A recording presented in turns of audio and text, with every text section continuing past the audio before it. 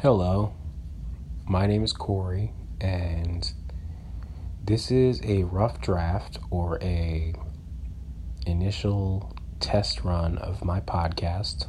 I hope it's not too boring. I hope I don't sound like Ben Stein, but I want to talk about all things that I love: music, sports, life. Probably not going to get into too much politics because it's toxic. But yeah, I'm going to be honest. I'm going to be a straight shooter, and I hope people like it. I wanted to talk a little bit about the Oscars a little bit. Joaquin Phoenix got nominated for Best Actor. Leonardo DiCaprio got nominated, and a couple of others that are. It's a really stiff and heavy competition this year. There's definite flaws in the Academy.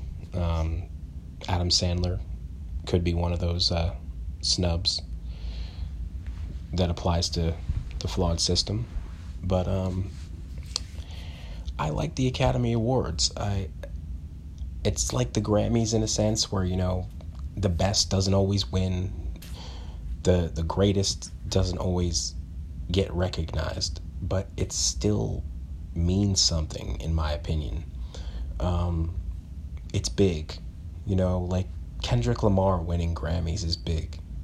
For the longest time, hip-hop was shunned at the Grammys, and it still is to an extent. They don't always get it right, because nothing's perfect, is it? But it's still, I enjoy the pageantry of both those award shows. So yeah, it means something, and I like to watch both of them. I think Joaquin Phoenix gave the greatest acting performance of 2019, the most captivating performance. When I left the theater after watching Joker, I was disturbed. I was frightened. I was upset. I was mesmerized. And I didn't know what to do with myself, to be honest. That's how captivating and how intriguing and how surreal and how true to life and relatable that performance was.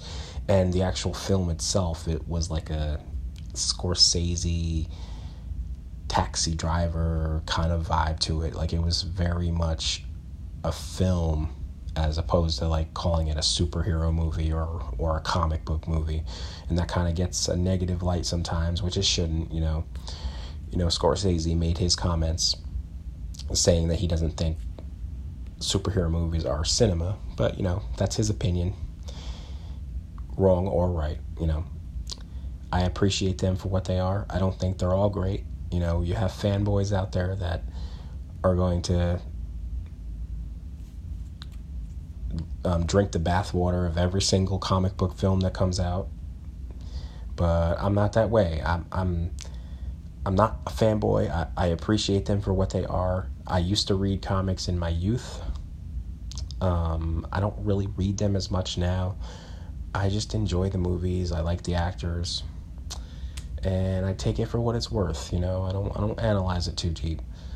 But as far as like art, great art is universal, and it's definitely something that I respect, and I feel like it's really needed in society, especially in today's climate, because things can get really dark today, and we need things to occupy our minds that don't have anything to do with politics or war or financial struggles or stressing about family or any of those kinds of things that could possibly dampen our spirits.